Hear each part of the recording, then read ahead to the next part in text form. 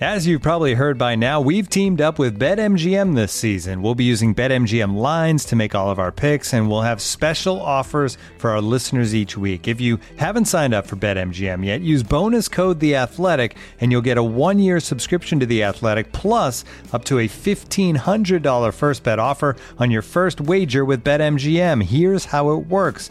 Download the BetMGM app and sign up using bonus code The Athletic. Make your first deposit of at least $10. Place your first bet on any game and claim your voucher for a 1-year subscription to The Athletic. See BetMGM.com for terms. U.S. promotional offers not available in D.C., Mississippi, New York, Nevada, Ontario, or Puerto Rico. Gambling problem? Call 1-800-GAMBLER. Available in the U.S. Call 877-8-HOPE-NY or text HOPE-NY 467-369 in New York. Call 1-800-NEXT-STEP in Arizona. 1-800-327-5050 in Massachusetts. 1-800-BETS-OFF in Iowa. 1-800-270-7117 for confidential help in Michigan. 1-800-981-0023 in Puerto Rico. First bet offer for new customers only in partnership with Kansas Crossing Casino and Hotel. Don't forget, if you haven't signed up for BetMGM yet, use bonus code The Athletic, and you'll get a 1-year subscription to The Athletic, plus up to a $1,500 first bet offer on your first wager. And now, two pigeons bemoaning the fact you can stream DirecTV satellite-free. Hey, Frank, a little birdie told me you don't need a satellite dish to get DirecTV. What's little birdie? Was it Jimmy the Sparrow? It's a figure of speech. Point is, you can stream DirecTV over the internet now. Oh, sure. Next you're going to tell me those big birds are made of metal and filled with people, right? You mean airplanes? Stream DirecTV without a satellite dish. Visit DirecTV.com. High-speed internet service required. Terms and restrictions apply. Straight from the Source is brought to you by Game Time, your new go-to app for the best deals on last-minute tickets. Ticket prices drop right before the game starts, and because Game Time tracks prices in real time from thousands of trusted sellers, they're able to show you the best last-minute deals with prices up to 60% off. Finally, in the month of December, the Wild will have actually some home games. Some homestands, a real rarity this season. So go to Game Time to find last-minute deals. The Game Time app is simple, quick, and easy to navigate. Download the Game Time app in the Google Play or App Store and score last-minute deals on tickets up to 60% off.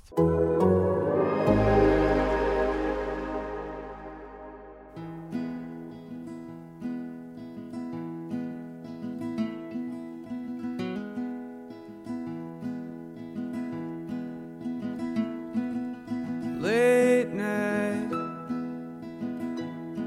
midnight on the interstate, and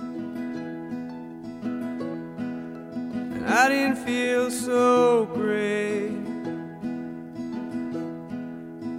until I saw the city.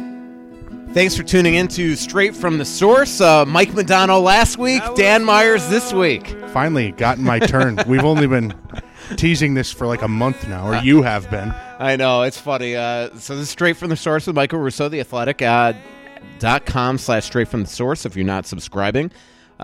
Big breaking news as you drove into my little nook here. Mike Babcock fired in Toronto. I don't know if I call it a nook. This is a pretty palatial estate. So literally as you're driving into the driveway, you open the door and I say, guess what? Babcock was fired. It's amazing, isn't it? Yeah. You think about how much money they owe him. I mean, and money crazy. and money to the Toronto Maple Leafs really is nothing. But I mean, absolutely one of the best coaches, certainly of his era. Now unemployed. That's kind of shocking. It's, when you think of all the talent they have there, and expectations are high, and they certainly haven't met it so far. One of the surprising teams, I think, in the league. How crazy is that? I was just talking to a former Wild player on the phone for the story that I'm working on. He brought up to me, he was talking about long-term contracts in the NHL, and he goes, has anybody looked at the last time that a player signed a long-term contract and they actually were playing well at the end of the contract? And it's never really, I mean, you can't really come up with that many. Nope. Mike Babcock on May 20th, 2015 signed an 8-year, $50 million contract worth $6.25 million a year. 4 years later, he's fired. Now it's happening to coaches. It's amazing, isn't it? So he's got, 4.5 years left on that contract? Yeah. And I wish I had $20 million to throw away. Don't you? Wouldn't that be fun? It's just can you imagine? It's and they got to pay a new guy here, and I would assume they're not just going to go hire some guy for $1 million or $2 million. This is a team that's built to win the Stanley Cup now. Like, they need to go out and get a legitimate head coach. And the funny thing is, if you put together a list of the 5, best head coaches in the NHL right now, I mean, Mike Babcock would be on that list, wouldn't he? Yep. And you just got rid of him, and a lot of these other guys are employed. So it'll be really interesting to see what the Maple Leafs do with that position here long term. I mean, who they're able to maybe go out and get.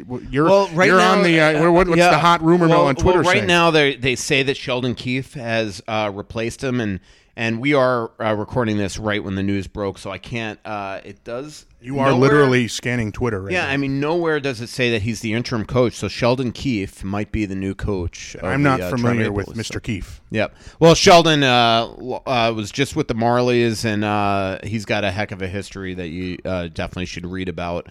I'll be sure to read about it on The Athletic. Yep. I'm sure your team of Toronto writers will be all over it. And we do have a team of Toronto writers, and really good guy, Sheldon, as well.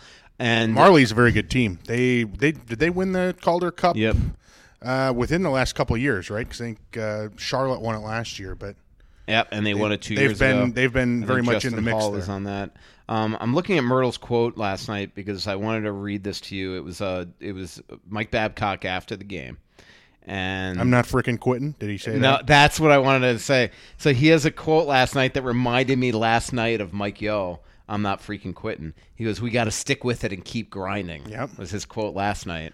And Mike Yeo was I'm not freaking quitting. That day that Mike Yeo was let go, and we've talked about this, often. It was so ominous and eerie. You remember that game, an afternoon game against the Bruins. I don't remember if it was on national TV. It might have been on national TV, but Minnesota just didn't compete that day. And we sat in the media room afterwards, and you could sense it was coming. You could sense something was coming down the line, and based on some of the things I was reading last night on Twitter, you could kind of sense from the Toronto media some of that same emotion was coming with Mr. Babcock. Yeah, I'm already getting just ridiculous tweets like "See you, Bruce," and is Bruce now the front runner to become the Wild? Can you imagine Bruce's poor mom if he had to endure the media pressure in Toronto?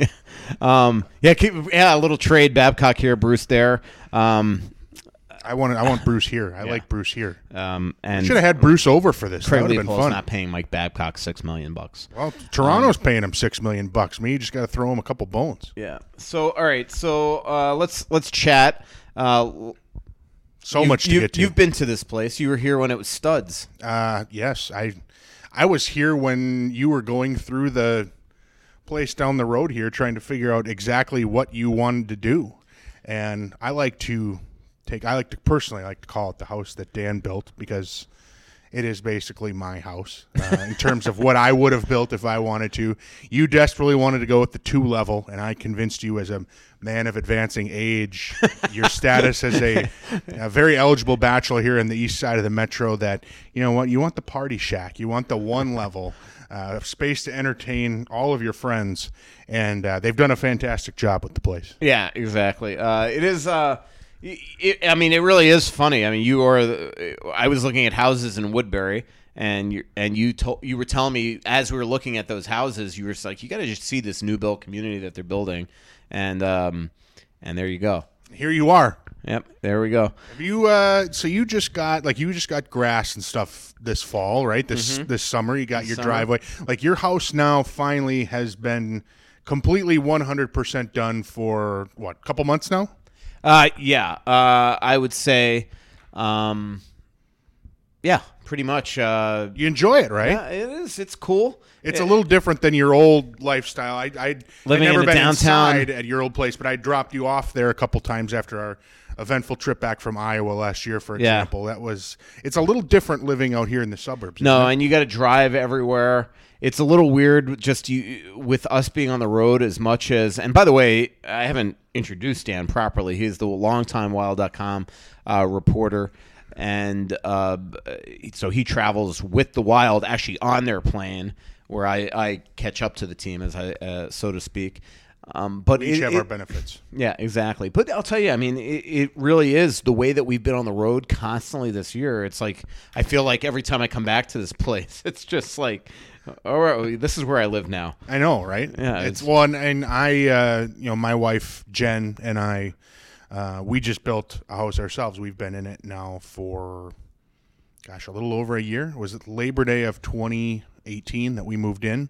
So it's kind of the same feeling. Like we were just finishing up our house, just as you were kind of starting your house in the process, and it's still, you almost kind of have to pinch yourself because that's our first home ownership situation. We had rented forever, and to kind of have this place when you travel as much as we do, and especially when you travel as much as we have this year, it's really kind of fun to come home to, it's corny, but it's kind of fun to come home to a place that's your own. Yeah, no doubt.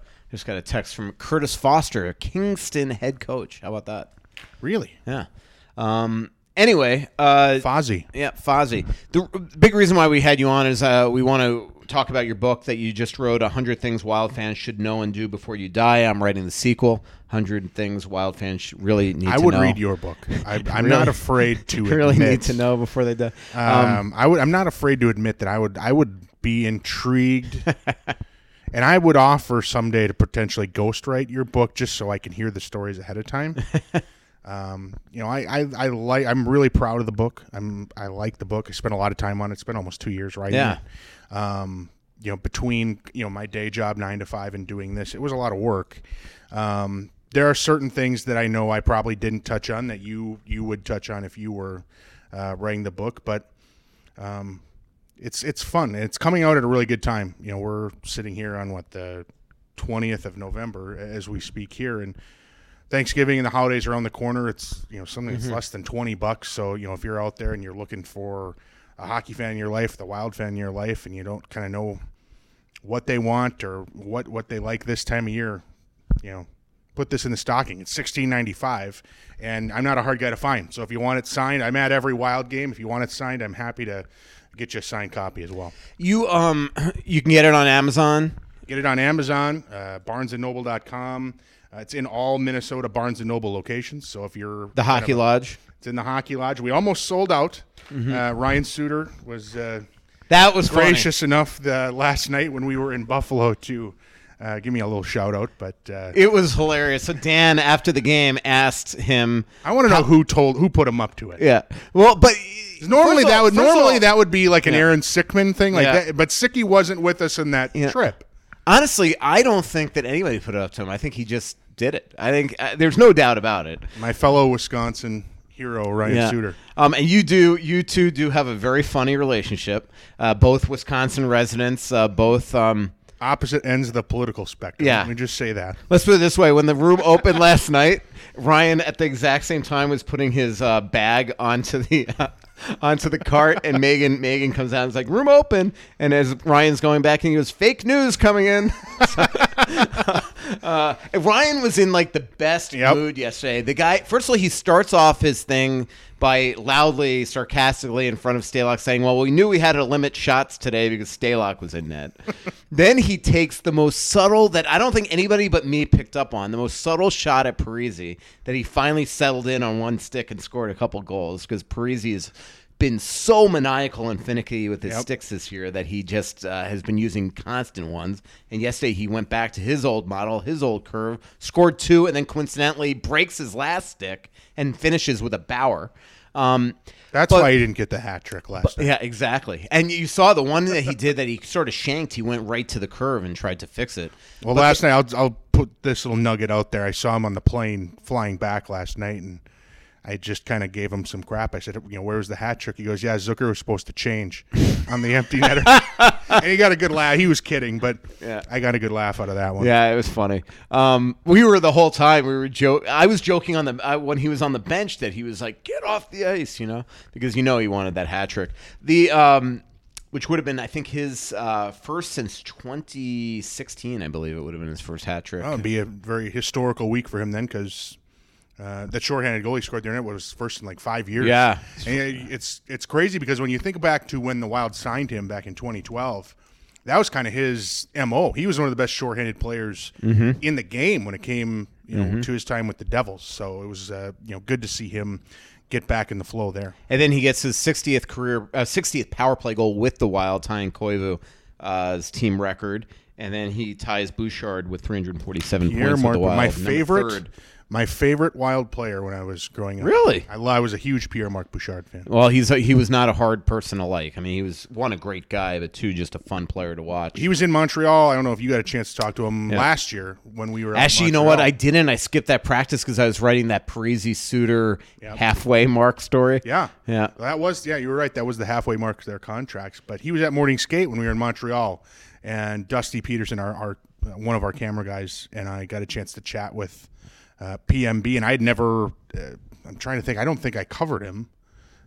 Maybe I covered him 1 year early on, but just a chance to talk to him, kind of a surreal moment. Because like I said, he was one of my favorite players growing up. Yeah. And then the other thing, so that was third overall, third with the Wild that Parise had it. So back to Suter, though, the other big joke they had in his post-game presser was Dan asked how big was it that Parise scored with 4 seconds left in the second period, and Suter just straight-faced just goes out of nowhere. He goes, that was big, but it was nothing compared to as big as your book signing. I can't believe you sold that many books. I think I have, like I said, we're trying to figure out who tipped him off. And normally I'd say Aaron Sickman. He wasn't on the trip. I think I have an idea of who it was, and I think it's his defensive partner because he's mentioned it a couple times to me the last few days now that I think about it. And I had mentioned to him that we had a pretty good day of sales Saturday before the game. We had a book signing before the Hurricanes game. And I'm going to have to ask Spurge because I think that might have been him that tipped him off. Either way, he delivered it perfectly. It was delivered perfectly. We have video of it. Like he's straight faced, like everything. It was delivered perfectly. Actually, let's play that right now. Just how huge was that goal late in the first? Just seemed to really demoralize them. Yeah, it was big. Not as big as your book signing. I was pretty impressed to hear that you sold so many copies of that.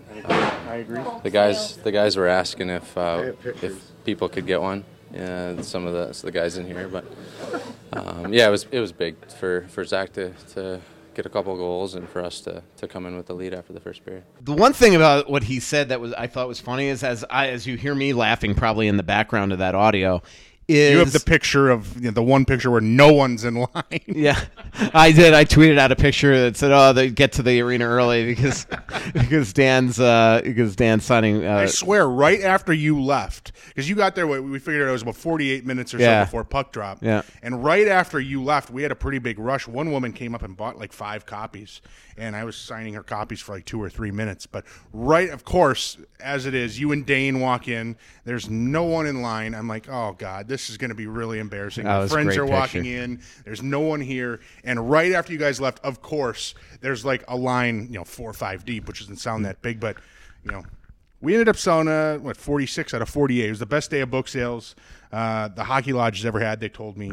And they never sold out of a book ever. We came within 2 copies of doing that. So overall, pretty good day. And so Ryan Suter announced it, got the big congrats from the alternate captain. And it was funny because he's doing this, and everybody's on deadline. You got these cameras around. I'm looking around as I'm laughing, and I'm looking at some of the Sabres writers that are on deadline and some of the cameramen, and none of them found it funny because they're they're under pressure, and Ryan's just joking around. Normally, not a guy we joke around with too much after the game, but he's one of those guys that after a win. He's great to go to. Like it seems like we always get stuck kind of going to him when the Wild loses, right? And he's pretty honest and analytical, so he's good to go to after a loss. But when we go to him after a win, it's great because there's usually sarcastic comments in there and his cheap shots, and it's a good time. Yeah, It was pretty funny, and I don't know if you caught also when we walked into the room, Spurgeon was walking to the shower, and you walked by, and he goes, "Wow, look at that jacket." I didn't hear that. Yeah. I had quite the jacket. I just find it hilarious. Night. These guys just finished like 60 minutes of hard hockey, and you walk in the locker room, and it's just like again, just normal, just taking shots. Who was it last night in the press box? That was that Blair McAsee? I didn't see. Someone looked at my jacket on the back of the chair and said, "Wow, look at this guy must be making a lot of money." It was Blair McAsee, their former director of pro scouting. I just for the viewers out there, I don't know, what'd you call it? Kind of a pink tablecloth. It's like a tablecloth. I call it the Bergevin. That's what I nicknamed it because it's something Montreal Canadiens GM Marc Bergevin would wear. He wears these pink jackets, and it wasn't quite pink, but I had a pink tie on, as folks saw on the Buffalo. Yeah, it was on the MSG network.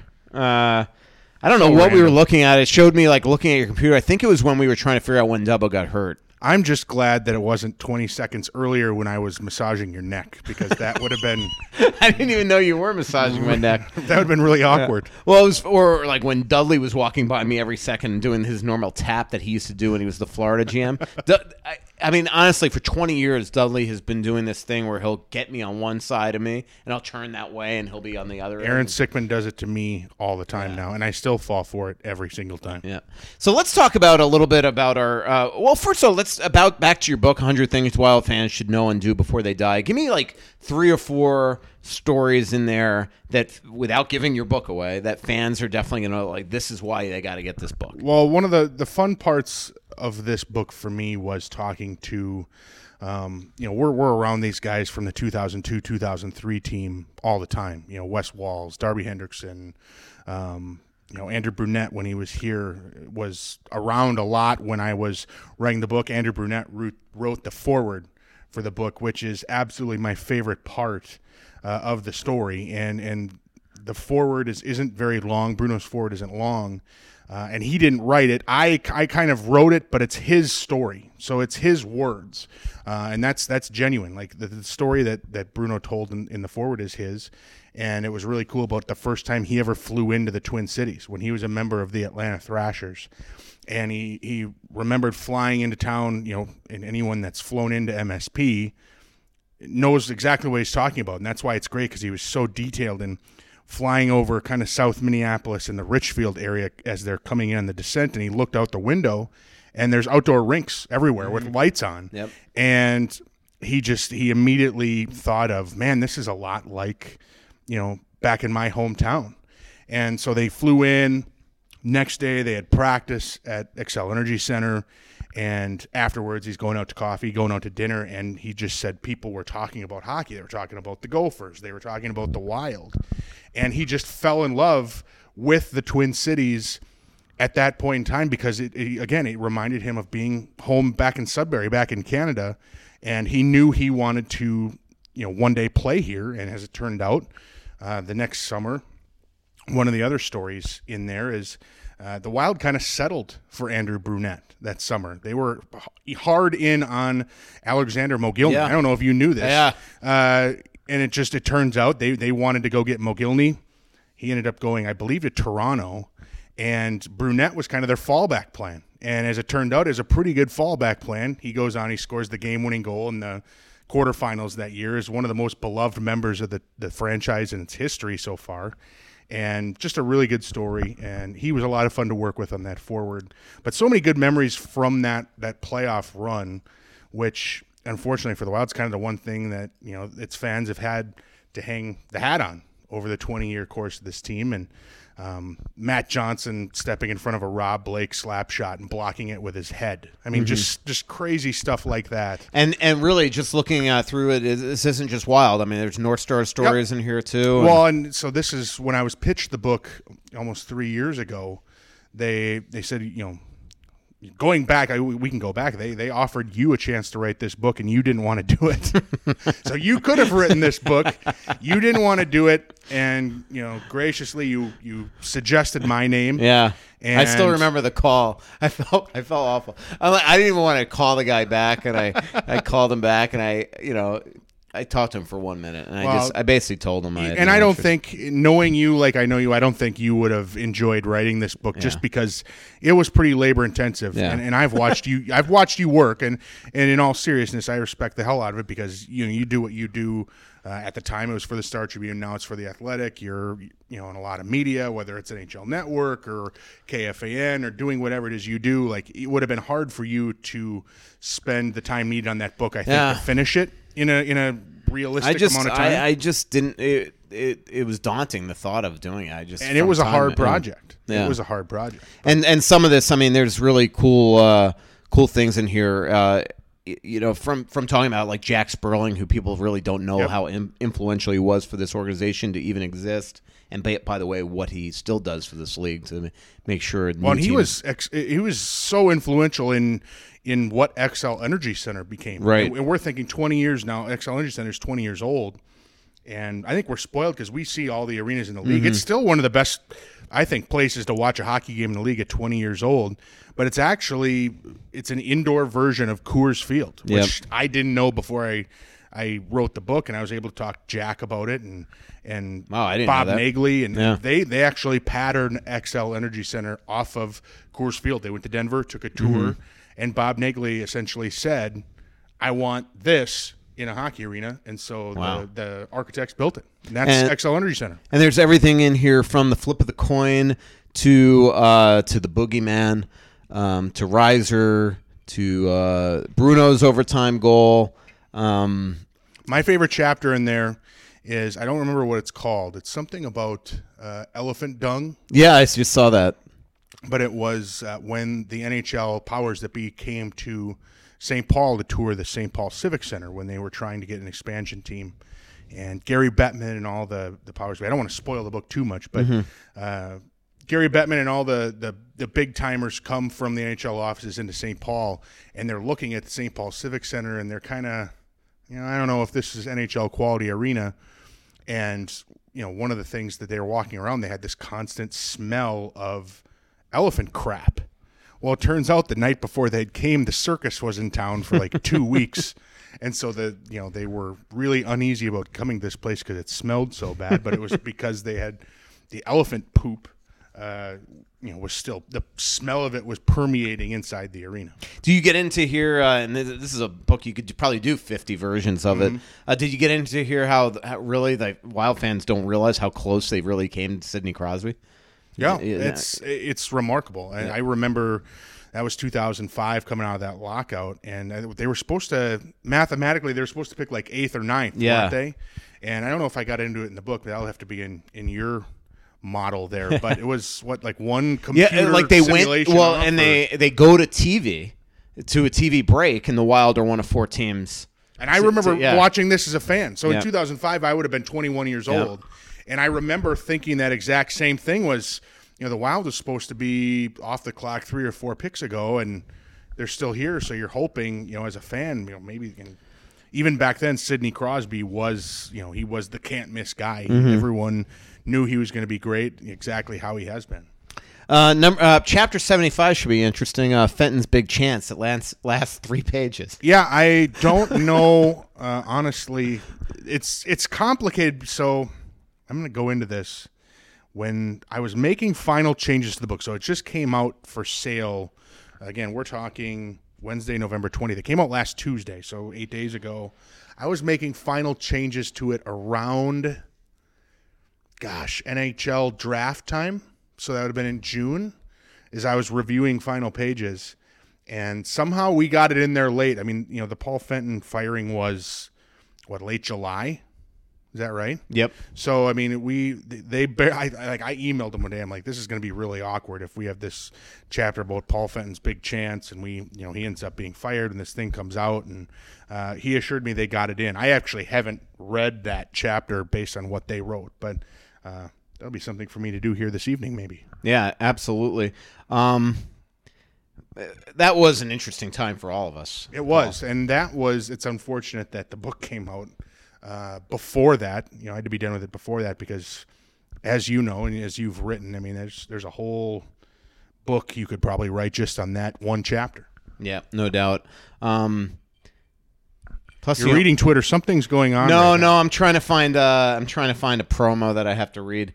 But on the Fenton thing, I mean, the one when I say it was interesting, I mean there were some uncomfortable moments for you that had to do with me, right? I mean the one that I'm thinking of, whether you want to talk about it, sure. It's up to you. But I kind of wrote about it in my big story on Fenton after he was let go. Was how a lot of times he would try to, based off breaking stories that I would have, he'd essentially threaten people's jobs, and you were one of them. He was convinced that somebody on that plane, when Charlie Coyle was traded in New York, gave me the scoop, and the way I understand it is throughout that plane, he was basically interrogating people, and you were one of the people. Well, and I can honestly say that during the 1 year that he was around, I can say I've never leaked you a story. I learned more stuff from you than I learned, from the people that I receive my information from.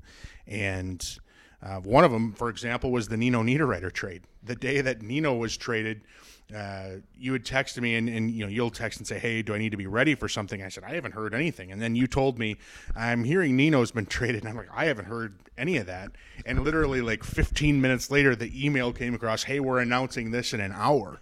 And, so, when it's no joke. Like, I learn a lot of stuff firsthand really from you. And my job as the team reporter isn't always to break the news. My job is to, frankly, try and present the Wild's best angle on this. And, I'm not breaking news. That's your job. You break the news, and I learn a lot of that from you. But so getting into the Paul Fenton stuff, that the genesis of that was the day Charlie Coyle was traded. And I think it's common knowledge you've put out there how you learned of this anyway. Yeah, I don't think I have, but I've let Paul Fenton know how I've learned of it. You had your way of... Without revealing my source, to save jobs, Yep. I showed him directly how I found out. Well, and so you had your way of getting that information. And around the same time, we were flying to New York for a road trip. So it would have been, I probably got to Signature Airport about 1:15 for a 2 o'clock flight. And I'm sitting on the plane. I sit next to Kevin Gorg on the plane, and Paul comes back, and he kind of waves at me to come to the back of the plane. So it's 4 or 5 rows back to the back of the plane, and I'm, this is kind of strange. So I go back there, and he says, hey, have you been reading Twitter? And I said, yeah, I literally just read your tweet that you'd been hearing that Charlie Coyle was traded. And he just flat out asked me, he said, did you tell him that? I said, Paul, I just learned of it literally 30 seconds ago from Twitter on Russo's Twitter feed. And he didn't really seem satisfied by it, but he let it go. And so he let me go and sit down back at my seat, and we fly to New York, and we get on the bus, and we go into Manhattan, and we get to the hotel. And he pulls me aside again. And he said, I'm going to ask you one more time. Did you leak this to Russo? And I said, no, I didn't. I did not know at all. I didn't know anything until I read Russo's Twitter. And I don't know, do you allow swearing on your podcast? Yeah. And he looks at me and he said, if I find out this was you, I'm going to fire your fucking ass. And, I was taken aback by it, because I understand where he's coming from, and he's trying to protect the player. And at that point, Charlie Coyle hadn't even, I don't know if the Wild even told him or not. They were trying to protect him a little bit. I get that. There were game implications with the Bruins were playing. I think they were in Vegas or something that night. Yeah, that's exactly. But the point of the matter is, I'm the web writer for the team. Like, it's my job to almost protect the team. And, that was just kind of, that was his MO. Other than that, Paul and I got along. Yeah, I mean, well, you two actually. did get along. That was... I think I was one of the few guys that really, I feel, got along with him really well. He was generally pretty nice to me, and that was just kind of a strange situation. I don't know if it was because he was under pressure, but that was what happened. Yeah, it just always seemed bizarre to me that he was always so concerned of trying to find the leak rather than worrying if the story was right. And I mean, there's just no way. I mean, there is no way in today's day and age you can trade a guy at 2:30 or 3 o'clock in the afternoon and have it sit till 10 p.m. Well, let me promise you, if I didn't break it, Bob McKenzie would have a minute later. Well, and that's just the way it works. It's the thing I appreciated about Chuck, and I appreciate about Bill, and I think you do too, is when you're in that job, you have to play the game. Like, there's a game involved. You have to pick your battles. And for a guy like you that's been around as long as you have, you've been in this market now, almost 15 years, and been in the league more than 20, approaching 25.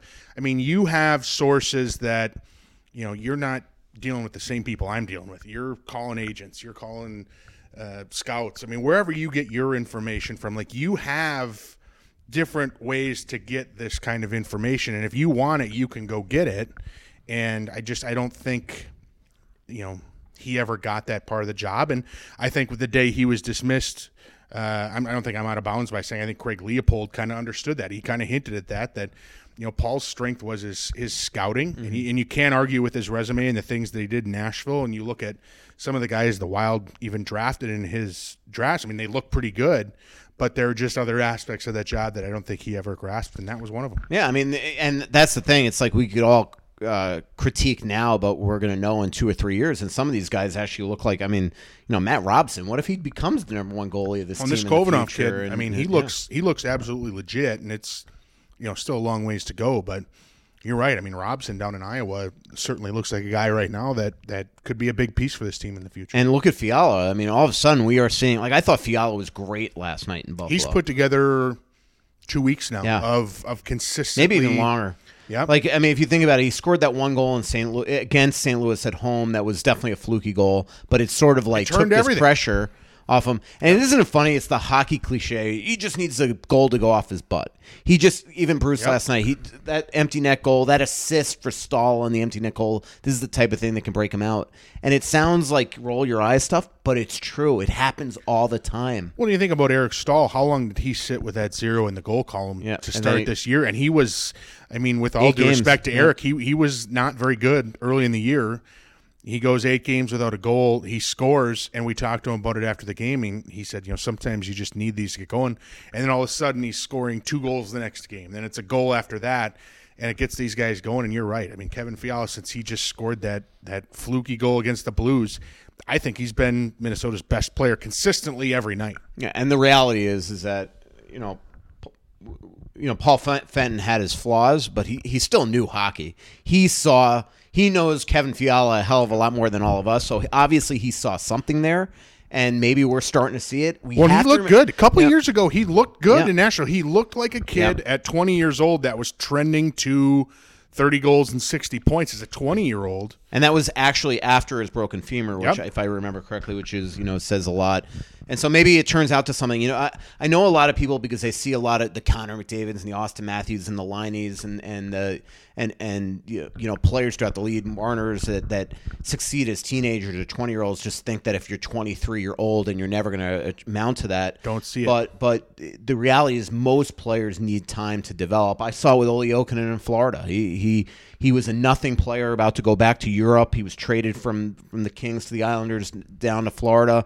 And then all of a sudden goes there, he struggles, he's awful. Keenan's riding him, he wants to quit the league. He sticks with it and becomes a perennial 30-goal scorer. Well, and this is, maybe not that kind of example, but even look at a kid like Nino Niederreiter. When he got his start with the Islanders as, an 18 or a 19-year-old being a top 5 draft pick, and gosh, what was he his first year in New York? It's like a -30, and he had like 1 goal, and he gets traded to Minnesota, and he's not Connor McDavid, but he's a 25-goal guy, and certainly a guy that you think has 30-goal potential in him. And it's very rare. How many teenagers, when you think over the 20 years now of the Wild, how many teenagers have made a big impact on a team? Like Gaborik. Yep. I mean, Gaborik was maybe the one guy that did it as a teenager. I mean, there were other players that were okay, but when you look at a league-wide scale in terms of making a big impact, they've had one in 20 years. Yeah, the one teenager with the Wild that was awesome that you can't value it like a Gaborik was Brodin. When he was 19 and played on 2012-13 as a rookie as the right offside guy next to Suter. Suter's first year with the Wild. He arguably should have been a Calder Trophy candidate. Well, and you remember that first year, Suter, when he signed with that, he was not good. I mean, that was the lockout shortened year. Yeah. I think he had a kid on the way. Yep. And he was clearly distracted the first 15, 20 games of that year. And Jonas Brodin was unbelievable. Yeah. And Suter was really, really good. Once his kid, I can't remember if it was it Brooks? Yeah, are we that old now that Brooks was? Yeah. Brooks is now running around the locker room, but Brooks shows up and something switched with Suter, and he was great the last half of that year. But you're right, Jonas Brodin was really good that year. Yeah, I remember we interviewed Suter after a dozen games, and he admitted as such. And then it's just like the boom clicked, and he became I can't believe I just got to tell a story. I can't believe. Oh gosh, Brooks is that old now. He's like 8 or 7 or 8 years old, and I remember when he wasn't born yet. Yeah, it's crazy. By the way, we're talking with Dan Myers of Wild.com. You could follow him at Dan Myers on Twitter. He worked very hard to get that Twitter account, honestly. Zach Halverson, thank you. Yeah. I owe it to Zach Halverson. There was a guy with Dan Myers in Denver.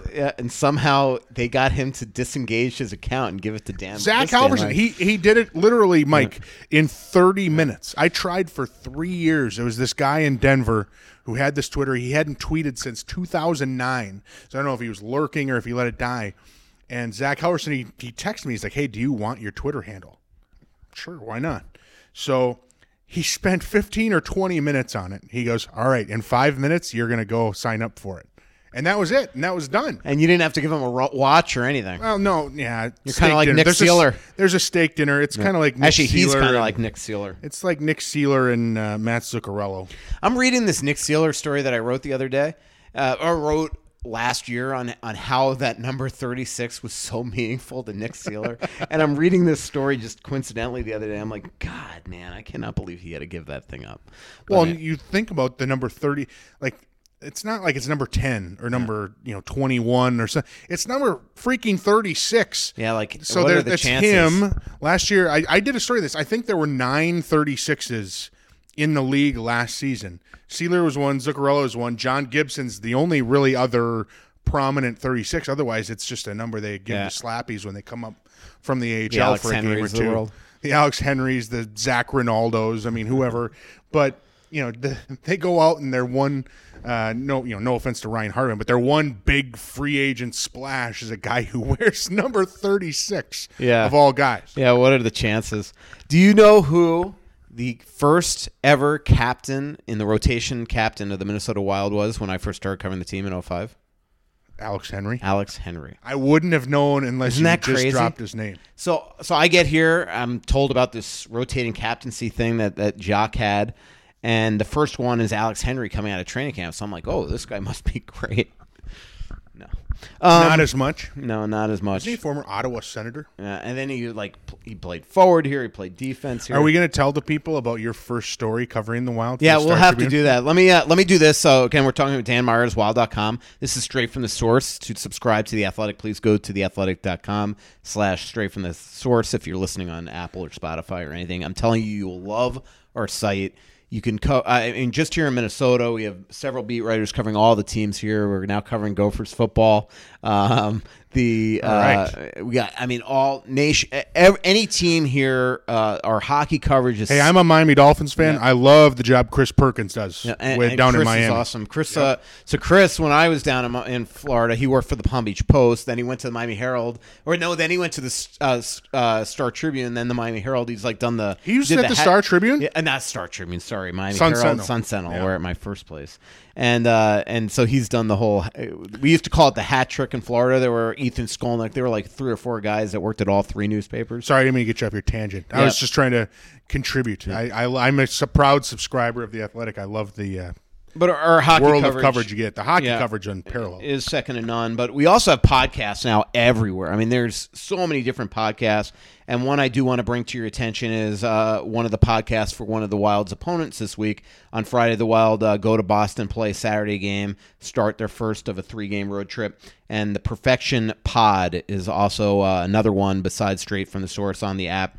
Billy Jaffe, the great Billy Jaffe, alongside the Athletics' Joe McDonald and Fluto Shizawa, break down everything going on with the Boston Bruins, including reports from practices and morning skates, player interviews, breaking news, and reaction from 3 of the most connected insiders around the team. They are lucky enough to cover Charlie Coyle now. We're lucky enough to cover Ryan Donato now, who's one of the nicest human beings you'll ever meet. So listen to the Perfection Pod. Joey McDonald? Joe McDonald. Joey McDonald's great. I met Joey doing he was working for ESPN.com when the Wild played the Blackhawks at the outdoor game, and he was like the beat writer for that week. And so I got to sit next to Joe McDonald, not only that, but during a playoff series, I think maybe the year before. Yes. His Boston accent is one of my favorite things. But he loved it when I would do I think I'm pretty good at impersonating Herb Brooks. Well, Kurt Russell's Herb Brooks from Miracle with the Minnesota accent, which I think he gets a kick out of. He gets a kick out of the Minnesota accent, and I get a kick out of his Boston accent. And But he, very honestly, good stuff. that playoff series, I'll never forget. So I'm sitting there working. I just met him. He's working for ESPN.com at the time, and there was some big Red Sox news going on. And so he's like, hey, hang on for a second. I just got to work on something else. And he picks up the phone, and next thing I know, I hear him talking to this guy, and I right away am picking up that this is a huge Boston Red Sox player that he just called out of the blue. David Ortiz. Just sitting right next to me. Hey, I just got to call somebody real quick. Calls David Ortiz. Like something you would do. And I'm telling you, Fluto is just phenomenal. When he was at the Boston Globe, he continued Kevin Paul DuPont's long-time Sunday column, which was a must-read, like 80 inches on a broad, on broad pages there in the newspaper. And Fluto, when he took over the beat, continued that, and it was just outstanding every week. Original coverage, where a lot of us, when we used to do those insiders, would we'd basically be in these notes pools and grab stuff from other writers as well. This guy did it all. By the way, your Twins podcast has the best name podcast I think I've ever heard. The Puckett will do it live, and I think that Bill O'Reilly, the thing of him on Inside Edition is one of my favorite viral YouTube things of all time. And so when I saw that the nickname of the Twins podcast, maybe the first one on FSN, we go to this Puckett restaurant. will do it live. I laughed for like 2 or 3 minutes. We go to this restaurant that I think was for like weeks. Idea. Then there's the football Panthers telling Greener and I that we're like, I think, hey, I'm gonna get us hooked up. I met this Antonori rep. We're gonna get you hooked up. So we go there. It's the three of us. Okay, Panther and I order the same meal, coincidentally, and Mike Greenley orders. Seriously, do you and Panther order the same meal? No, it was just that night. Okay, all right. So and Greener ordered this gnocchi. Okay. So, I mean, I've never seen this. Anthony and I get this meal. It is the largest portion of chicken with vegetables that you've ever seen in your life. I mean, it is crazy. Okay. Greenlay gets the gnocchi with like 8 pieces, okay? And it's the best gnocchi ever. But you can see in the whole meal, he's staring at our portions and his portion. And Greenlay is 6'3", 220. Like he's a big guy. Yeah, and then we got the bottles of Antonori that we allegedly were getting hooked up on. And anyway, the bill comes to like $800 for 3 of us. And then it was typical. All right, throw in your credit card, and we split it by 3. And Greener's like, what the hell just happened here? I thought I was getting hooked up with Antonori, and now I got to go for a second dinner because the 8 gnocchi didn't fill me up. It was the funniest thing ever. I've got a quick Mike Greenlay story in that same realm. And it's a little less than $800, but we went to Smash Burger in Dallas. So it's kind of on the opposite end of the scale here. So it's me, Kevin Gorg, and Greenhorn. We go to Smash Burger for lunch. And Greenhorn's hangry at this point. Like, he wants a big burger. So we get in line. Gorgie and I order whatever. He orders something. I don't remember the exact name, but it was something like the double XL max. Like, it's this thing that you envision in your head. It's going to be like 3 patties and giant bun. And he goes all in on this. So, the food comes out. Gorgie and I's food comes out, and we're sitting there. And finally, they bring out Greenhorn's, double XL max stack or whatever this thing's called. And he had ended up ordering a slider. So it's just this little tiny hamburger for Mike Greenlay. And he absolutely lost his mind. Sorry, that is funny. Oh, yeah, you were very entertained. No, I was tweeting. What are you tweeting? Somebody was just asking why Kapanen's coming. He did the yeah thing. So, what's the place in Dallas, by the way, that you always go for steak with Gorg? That place is called Dunstan's Steakhouse. It's on. Ironically, it's on. I don't even know why I'm going to tell you this because I'm going to get made fun of. It's on Lover's Lane. Yeah, you and Gorg. Me and Gorg. There you go. And I didn't even set it up. The reason why I had asked you before about you and Panther ordering the same thing. So, there's a big thing. Mike and Panther always hang out together. Gorgie and I always hang out together. Kevin and I have this incredible habit of we order the exact same thing, and it's not planned. So it'll be like, I'll have a Caesar salad with chicken and a Diet Coke. And then Kevin will go, I'll have the exact same thing. And everywhere we go, like, it's gotten to a point now where it's like, all right, Kevin, I'm not going to ask you what you're having or what direction you're having. Let's just see if we can order the same thing. And 9 times out of 10, we order the exact same things. I don't know what that says about me or what it says about him. Well, I hang around you guys, and I know what it says about you guys. 100 Things Wild fans should know and do before they die. You can get it on Amazon, the Hockey Lodge, anywhere you want to get your books, Barnes & Nobles here in the Twins in Minnesota. And like I said, if you want it signed, if you want a personalized copy, again, I'm not a hard guy to find at Dan Myers on Twitter. I'm at every single Wild game. So if you want a signed copy, you want it personalized for the loved one in your life coming up with Christmas, shoot me a message, and we'll figure it out. And MN Wild Scribe, also on Twitter. Read him on wild.com. Very good at his job. It's not an easy job, especially this season. It's just trying at times. Yeah, it can be trying at times. But you can also see him as well on wild.com. The Rink Report. Thank you, Dan. Rink Report. Thanks, Mike. Thanks for listening to Straight from the Source, and thanks to Dan Myers for joining. To subscribe to The Athletic, please go to theathletic.com/straightfromthesource. That's theathletic.com/straightfromthesource.